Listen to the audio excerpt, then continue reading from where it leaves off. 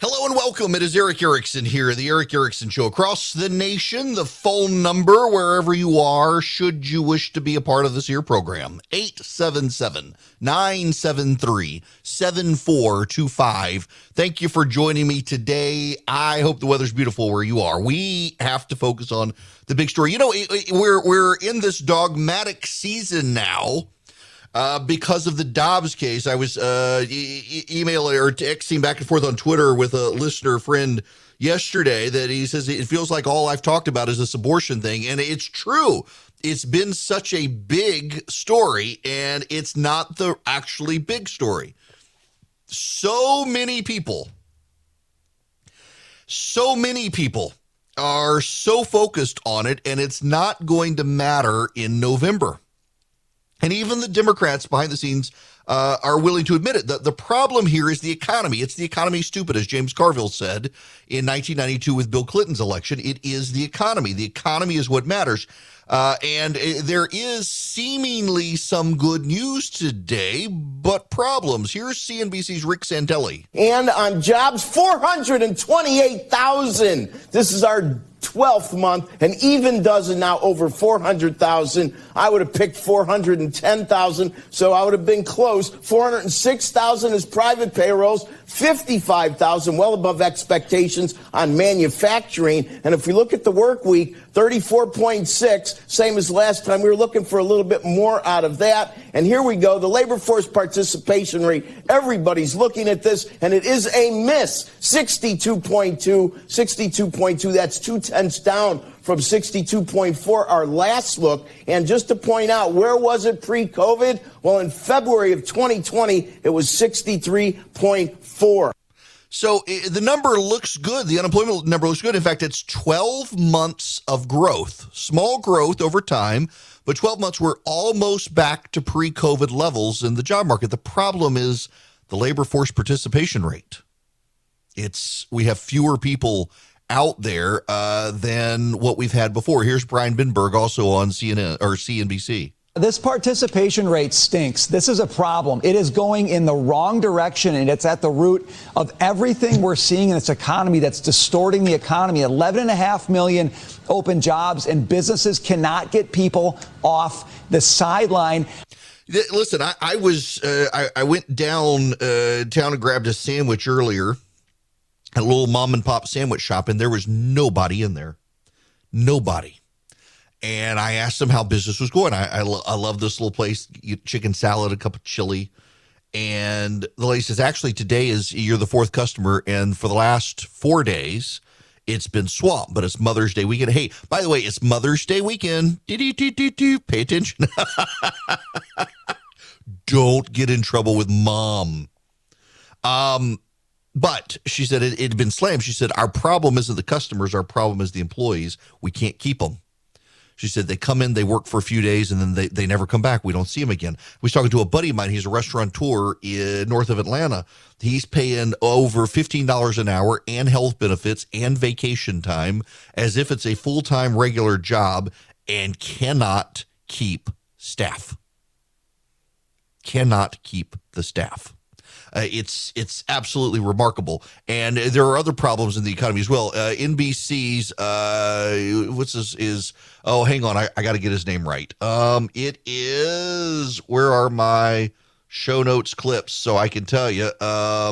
Well, now I don't have his name, so never mind. It's not Benju. Benju's a friend of mine. Anyway, NBC. What I do hear right now is, yes, in many ways, the Fed got caught behind the curve a little bit here, right? This idea that the Fed had talked about the transitory nature of inflation for months. And for the most part, many on Wall Street really believed it. A lot of experts, not just economists, but those people who are investors and traders out there, kind of believed that narrative to be true. The issue then happened with a series of events, not the least of which was the war in Ukraine, all of the other commodity cost inflation issues that kind of go along with that, as well as fuel price. fuel price issues, all of those things then put the Fed in a very difficult spot because it was about credibility at that point. And right now, the investors I talked to basically say that Jay Powell is the right guy for the job. He is handling it the best way that he can, but the credibility is going to be at issue here, which is probably why, from an interest rate standpoint, the Fed has to make sure that it gets this thing under control. Because if its legal mandate is price stability and it can't do that, then the Fed chair is going to be very, very much in the hot seat like he is already right now. That's a good point. Look, they've got to deal with the inflationary aspect of the economy, and we're not in a good situation. Austin Goolsbee was the economic advisor to Barack Obama. He, too, was on CNBC this morning talking about this. Well, hang on a second. That was screwed up wiring. There we go. Nothing happened in this report, I don't think, that is going to change the underlying fact. So in a way, it's the Goldilocks report, but it's Goldilocks in an awful situation. It's not going to change. The Fed is still going to tighten. We're still up against this. Can we manage a soft landing? Nothing happened in this report, I don't think. Can we manage a soft landing? That's the question. Can we manage a soft landing? And I don't know that we can. It's what Jay Powell is saying, the Federal Reserve Chairman, in order to try to keep people calm down. You don't want irrational exuberance. You don't want people freaking out. But, I mean, there are some warning signs. Here's Steve Moore, the conservative economist, advised Donald Trump. You look at the comeback in restaurants. It's all in red states. It's in cities like, Fort Lauderdale and cities like Austin, Texas. Whereas in New York, in Minneapolis, and Chicago, you're not seeing that kind of comeback. You're not. By the way, he's not being partisan there. That's honestly, that's the data. And a little more Rick Santelli on part of the problem. And I still say if there's one word about what the future of the world's economy looks like down the road, and people aren't going to like this, it's about the cost of energy. If people want to keep energy prices high and the governments want to have secret meetings about really not being all that enamored with fossil fuel at this point in history, then we're all doomed to much slower economies down the road. He's telling the truth. It's just true.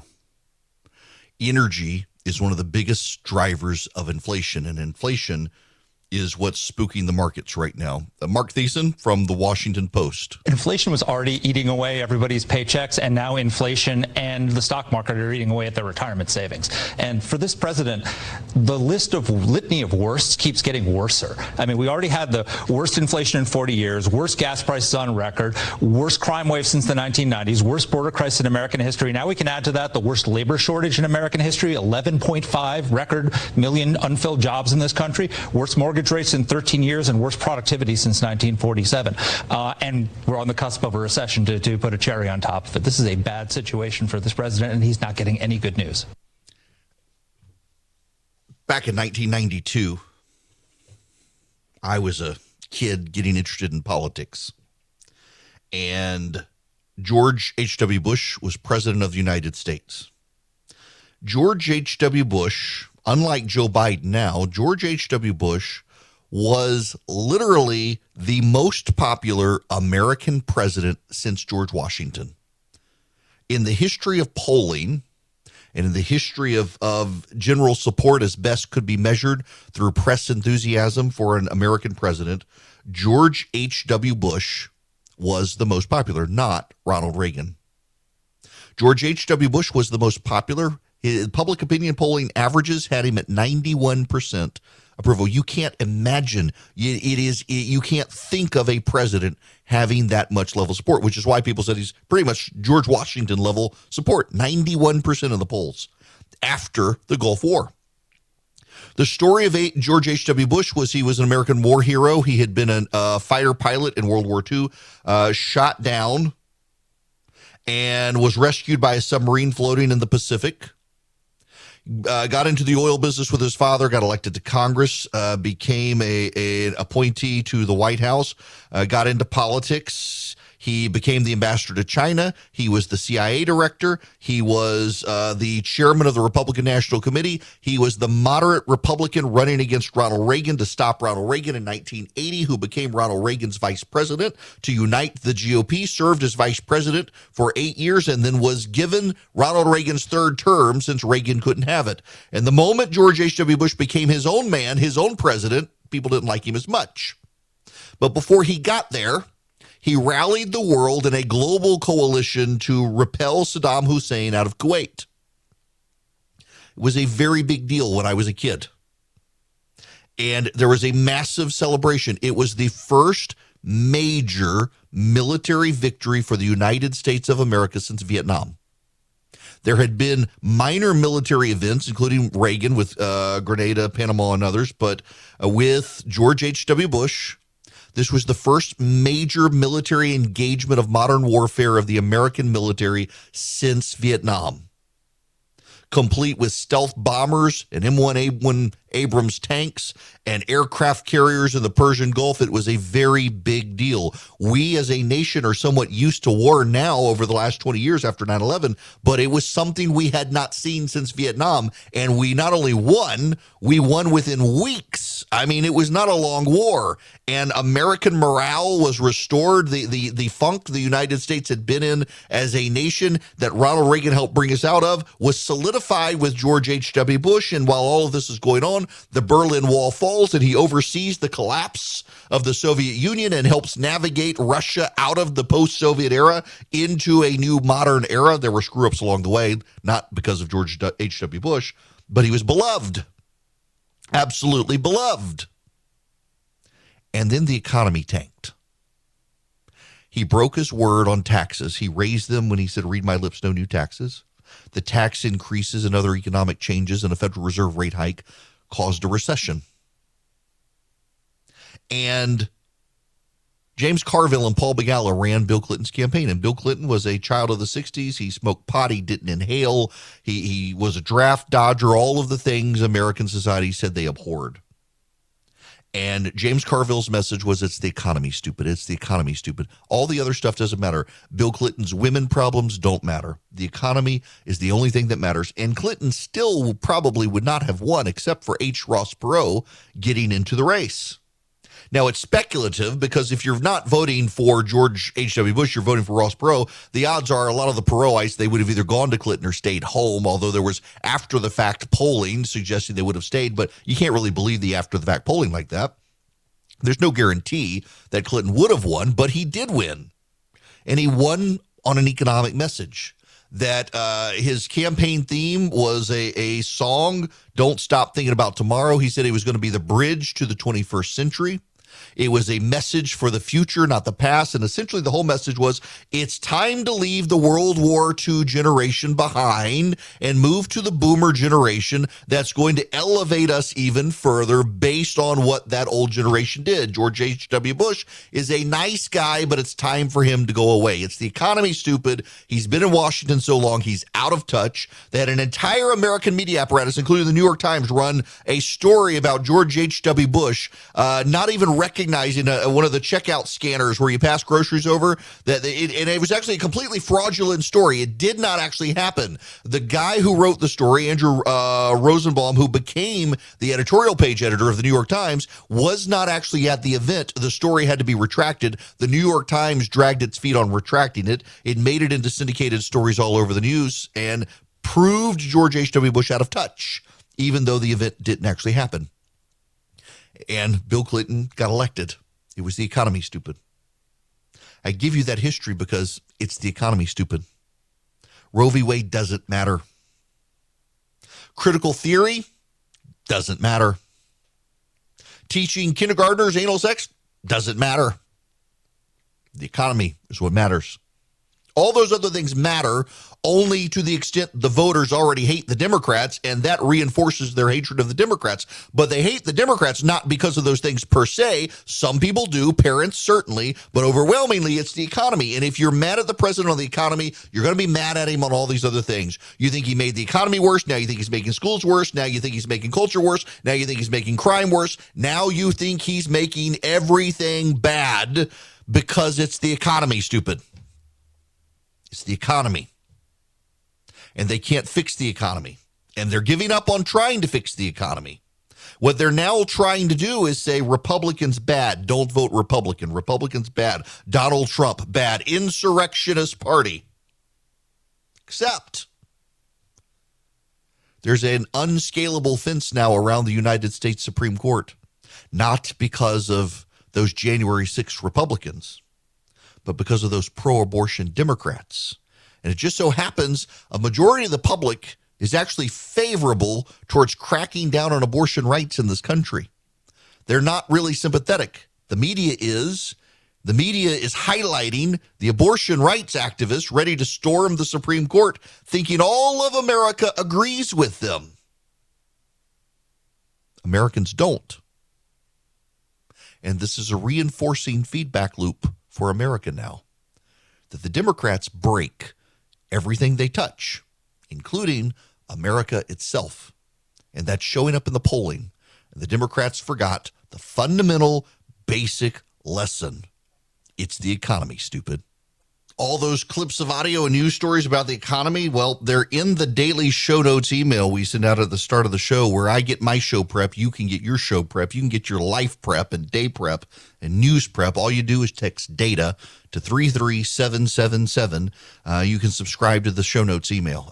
You get it every day right when the show starts. In addition to all the other stuff, the video clips, you'll even start when we start our conference back, get discounts for the conference, which I intend to bring back. Hi, Charlie. We'll get there. But text DATA to 33777. The Social Security Administration has released the top 10 baby names of 2021. Now, what I find funny here is, and I'll go through the list, number 9 for girls is Evelyn.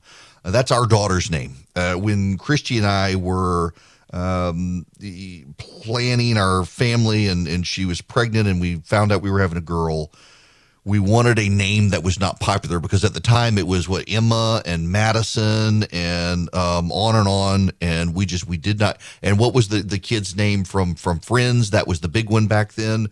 Our daughter's 16 now, and we looked on the list like, let's get out of the top 100, and we went down to about the 200th name on the list was Evelyn.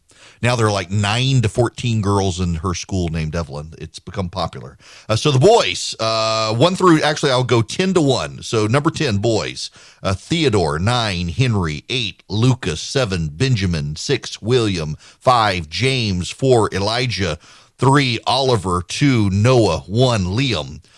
So you've got in there Benjamin, James, Elijah, and Noah, all nice biblical names there for the boys. For the females, number 10, Harper, 9, Evelyn, 8, Mia, 7, Isabella, 6, Sophia, 5, Ava, 4, Amelia, 3, Charlotte, 2, Emma, 1, Olivia. I'm fairly confident we have neighbors and all of these girls' names are represented. All the neighbors around us. My gosh, everybody picking the same names. Go to the Social Security Index. They have the list of baby names at the Social Security. It's ssa.gov. And you go on there, you'll see the link to the babies' names. Scroll down in the babies' names and just go find the least popular name. And you'll be better off. So you go down to, I'm looking in the 2010s. What's the number 200 name? Rowan for a boy. Isabella, Iza, Bella for a girl. Graham for a boy was 199. Cecilia for a girl. Those are nice names. Bradley and Amaya, 196. And, you do it that way. Oh, look, 184. There's Father Abraham and Rebecca. So you name your kids Abraham and Rebecca. The odds are, when your kids get to school, they'll be the only ones and they'll stand out, as opposed to Madison and Ava and Noah and Liam. But I know a lot of people who know Liam, and Liam is an awesome name. Hello and welcome. It is Eric Erickson across the nation. The phone number, if you want to be a part of the show, 877-973-7425. I got a special guest, not a politician, not here to talk politics, but here to talk about the reality of what is happening in Ukraine. Journalist Gregg Stebben has been in Poland and Ukraine. He's been covering what's going on there, also helping raise money to buy ambulances for Ukraine. The Russians are bombing the ambulances, among other things. Gregg joins me from Poland by phone. Gregg, welcome to the program. Thank you. It's great to be here. So let me talk real quick, and for those who want to know, there's a fundraising opportunity if people want to help the people of Ukraine with ambulances. If you text donate to 33777, I'll send you guys a link I saw on Gregg's Twitter feed to be able to buy ambulances for the Ukrainians. I did not realize, Gregg, that the Russians have been targeting ambulances. Yeah, so what's happening is, and I don't know if this is true in all battlegrounds, but in Ukraine, I know that ambulances, you and I think about ambulances, you get sick or you have a car wreck and an ambulance comes and it's a tool of transport. It takes you to the hospital, right? But in Ukraine right now, ambulances are actually being used as hospitals. They're mobile hospitals. So if someone's injured, whether it be a civilian or a soldier, they can get help at the ambulance right there in the battleground where the injury has happened instead of needing to be transported somewhere else. And so the Russians know that, and like you said, they target the ambulances, and Ukraine has lost a lot of them. So there's a lot of organizations around the world raising money to replace those ambulances. I've been working with one of those organizations that, this is crazy. This is a bunch of guys in Belgium who were educated in the U.S. They're like startup tech guys. They formed their organization less than 2 months ago, and they've raised over $1 million. And every penny they've raised and every penny we've helped them raise is going either towards ambulances or things like stuffing them full of medical supplies or the fuel to get them to the Ukrainian border.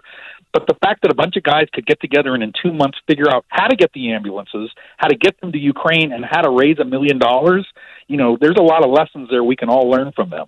That's the truth. Now, why on earth do you decide to pack up, leave the comfort of your home, and go to a war zone?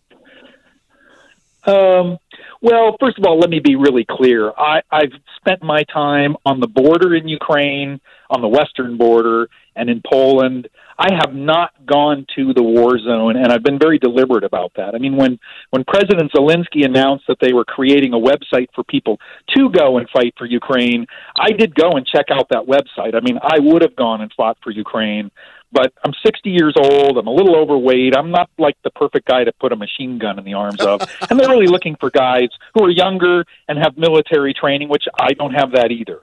But I want, look, this conflict to me, first of all, I'm Jewish.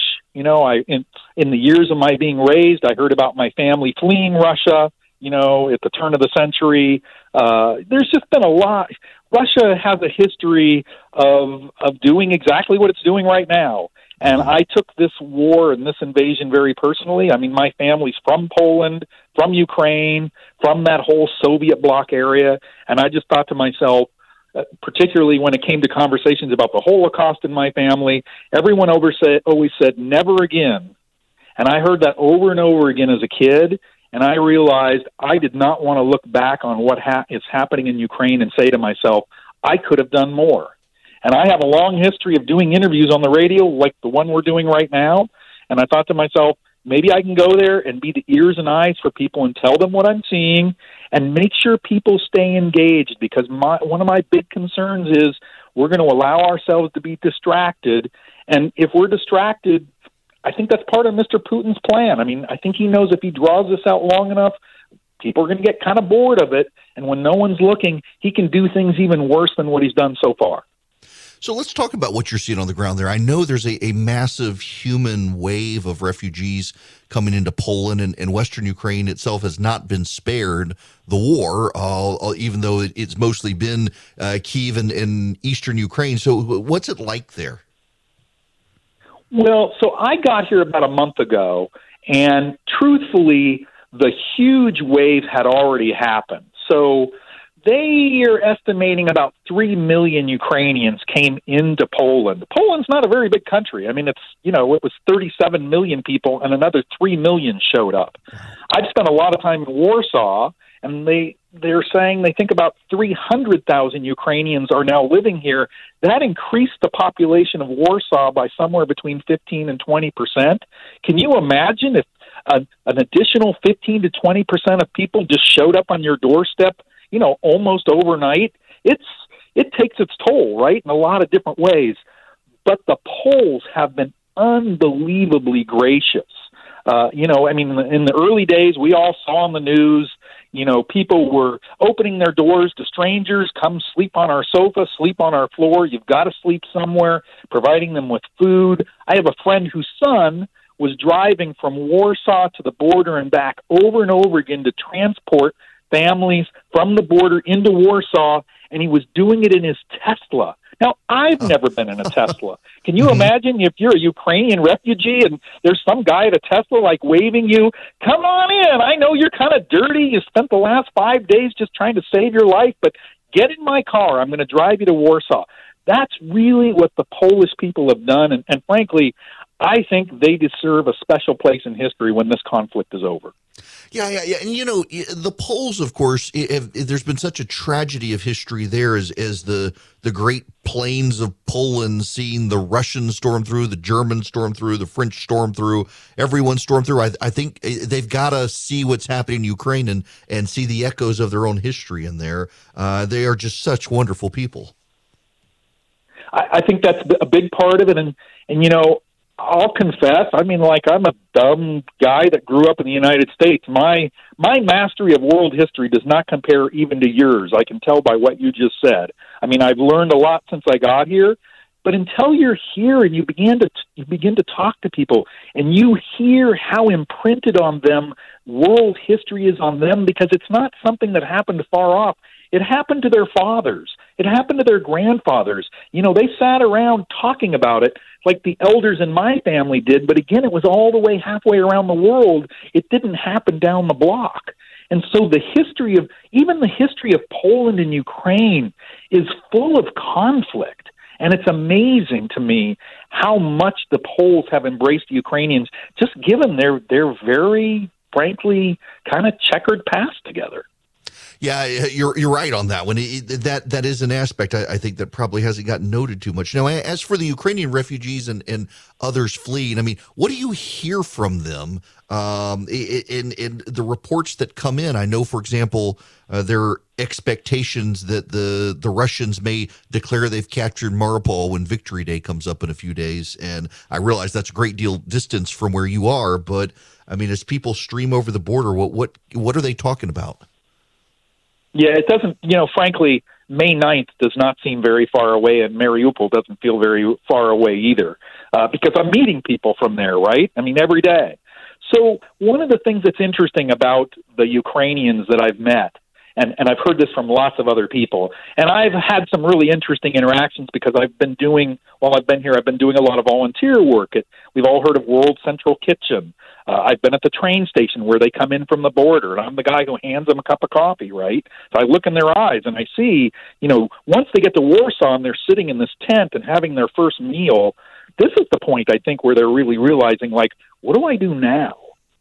Mm-hmm. But one of the things that's so interesting is you talk to almost every Ukrainian, and what they're going to tell you is, I'm just waiting until I can go back.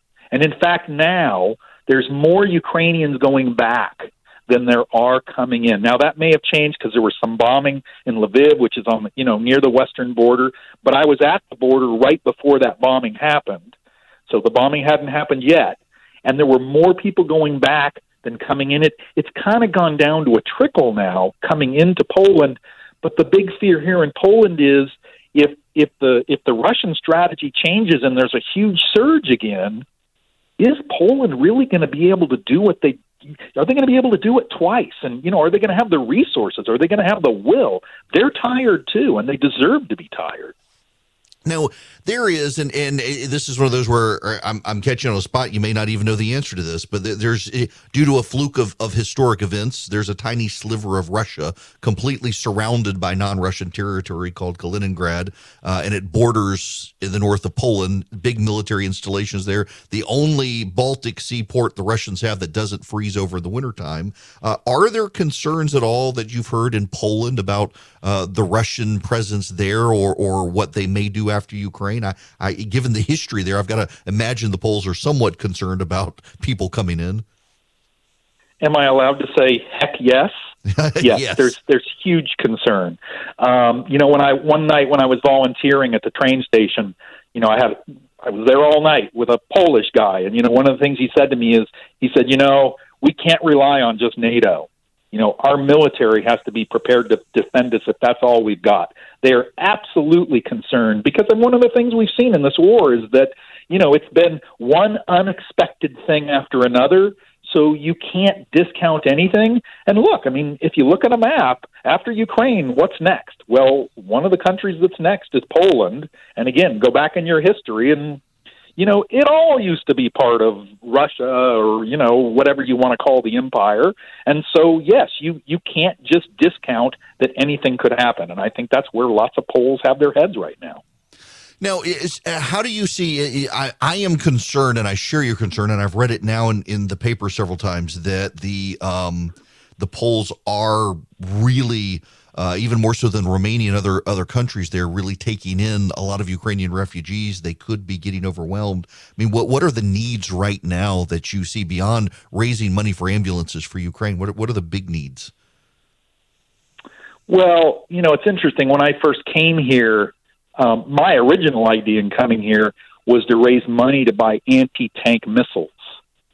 And I had thought of that for a lot of reasons. One was that, they're actually, if you get them from Ukraine, which has a huge military industrial complex, they're not very expensive. And I thought, there's a lot of people in America who, if they knew they could blow up a Russian tank for $20,000, would go, I'll write a check for $20,000, or I'll get some friends, and we'll all chip in $5,000 or $1,000. But that kind of need, I think, is gone now because Ukraine is getting so much assistance from so many places around the world. Now what the Ukrainians need, if you're just talking about, what can you do with your dollars? They need simple things. They need food. They need diapers. They need, baby formula. They need, the basic stuff. And there's a lot of Ukrainians, if you go on Facebook, we've all seen it, there's a lot of people who are just, they're taking in money, they're buying stuff, and they've got a way to get it into Ukraine. And if you can support those people too, that's great. You're helping an individual family instead of an organization. I'd love to have people donate to buy ambulances, but if you'd rather help support a family with a baby or a family get prescription drugs or whatever it is, do that. But whatever you can do, please do it, because these people are in desperate, desperate need. Well, listen, I'm afraid I got to leave it there. I could probably spend another hour talking to you, but I don't want to make you do that either. I appreciate it so much that you're willing to stop by and talk about this. And again, folks, if you text the word donate to 33777, I'll send you back the link to what Greg and I were talking about, or you can help fund ambulances in Ukraine. They need them desperately. And Greg, thank you so much for stopping by and spending some time with us. Thank you, Eric. It's really great to be here. Thank you. Gregg Stebben, reporter in Poland at the border of Ukraine. Folks, you can spend that money and help these people and fight the Russians. If you're a kid of the 80s, you always saw, you saw Red Dawn. You're not going to go over there and fight, more likely than not, but you can spend the money to help fight. The other thing that you can also do is you can go to EdenPureDeals.com and clear the air with the Eden Pure Thunderstorm. The Ukrainians don't need them, but you might if the air in your house have pet odors, smoky odors, musty odors. The Eden Pure Thunderstorm eliminates those odors, doesn't mask them, it eliminates them. You can get 3 of them. They fit in the palm of your hand. You plug them into the wall, they pack a wall up. You can also plug a USB cord in, use it in your car, which I have done, and it works. You go to EdenPureDeals.com, you put in the discount code ERICK3, ERICK3, and you will get 3 Eden Pure Thunderstorms for less than $200. You're saving $200. And you get free shipping. So you get one for upstairs, one for downstairs. Like I do, I keep one in my suitcase at all times. It is there. I travel with it. And it works. The Eden Pure Thunderstorm. EdenPureDeals.com. The discount code is ERIC3. This side of the program brought to you by First Liberty Building and Loan. Wherever you are nationwide, they can help your business grow. If you need access to large loans, $750,000 or more, reach out to First Liberty. Good friends of mine, they've been doing this since the early 90s. FirstLibertyGA.com is the website, FirstLibertyGA.com. Real quick, before I get to calls here, and by the way, we will take your calls today. We'll prioritize them. 877-973-7425. For perspective on where we're talking about the world, because I think it's very useful for you all to understand this, we oftentimes forget that Europe is so far north. Our border with Canada, the long border across the Montana, the Dakotas, Idaho, and all that, that's the 49th parallel. I used to get confused and really think that was the 5440 line, 5440 or 5. No, it's the 49th parallel. The 49th parallel is the south end of Poland. And from the 49th to the 50th parallel, you're working your way north to the 50th parallel. Those are mountains. From the 50th parallel all the way to the Baltic, it gets very flat in Poland, and it's been the plains of history. You've had the French have stormed through there. You've had the Mongolian horde storm through there. You had the Nazis storm through there. You've had the Russians storm through there. It used to be the Prussians living there, and so the Poles are very sensitive to invasion. That the northern European plains is the technical geographic term for it. At the 52nd parallel and north, it flattens out. Man, it's flat into where Ukraine is, making it easy for people to travel. But it's actually pretty far north when you think about it. So it's still cold there. I'm in the south of the United States. I'm around the north of the 30th parallel, but certainly in the southern United States. And it's warm here. It's still cold and rainy in Ukraine right now. It's a different setup there, far north than what we think. Now, let's see. Do I have time? Okay, when we come back, if y'all are patient on the phones, I'll take your phone calls when we come back. I've only got a minute here. I want to do justice with your phone calls. The phone number again, 877-973-7425. Beyond phone calls, though, we got to talk about something else. Who is leaking, speaking of Ukraine, our intelligence? New report out that it's American intelligence has been used to target the Russian generals for death. And it was American intelligence used to target the Russian ship, the Moskova, that was sunk. And now 5 more Russian ships have been sunk based on American intelligence that has been given to the Ukrainians. Why is this happening? It's essentially telling the Russians, we're responsible for killing your generals and sinking your ships. It could be interpreted as an act of war, and more people, including John Kirby, the Pentagon spokesman, are saying, whoever's doing this, you need to cut it out. This is not productive, not helpful, not useful. And the response has been that, well, it makes the Russians know that we know where they are and we're not afraid of them. That's what the Democrats are saying. My gut reaction is that this is the Biden administration putting politics ahead of national security because they want to be seen as doing something militarily competent to try to expunge Afghanistan from the back of people's minds. And all they're doing is provoking a Russian escalation as a result of it. And as much as I want to help Ukraine, I don't know that we want to be the ones escalating the situation with Russia. And that absolutely is going to happen if we keep telling the Russians we get credit for killing all your generals. And that's essentially what's happening here. We'll be back. Eric Erickson, Nationwide.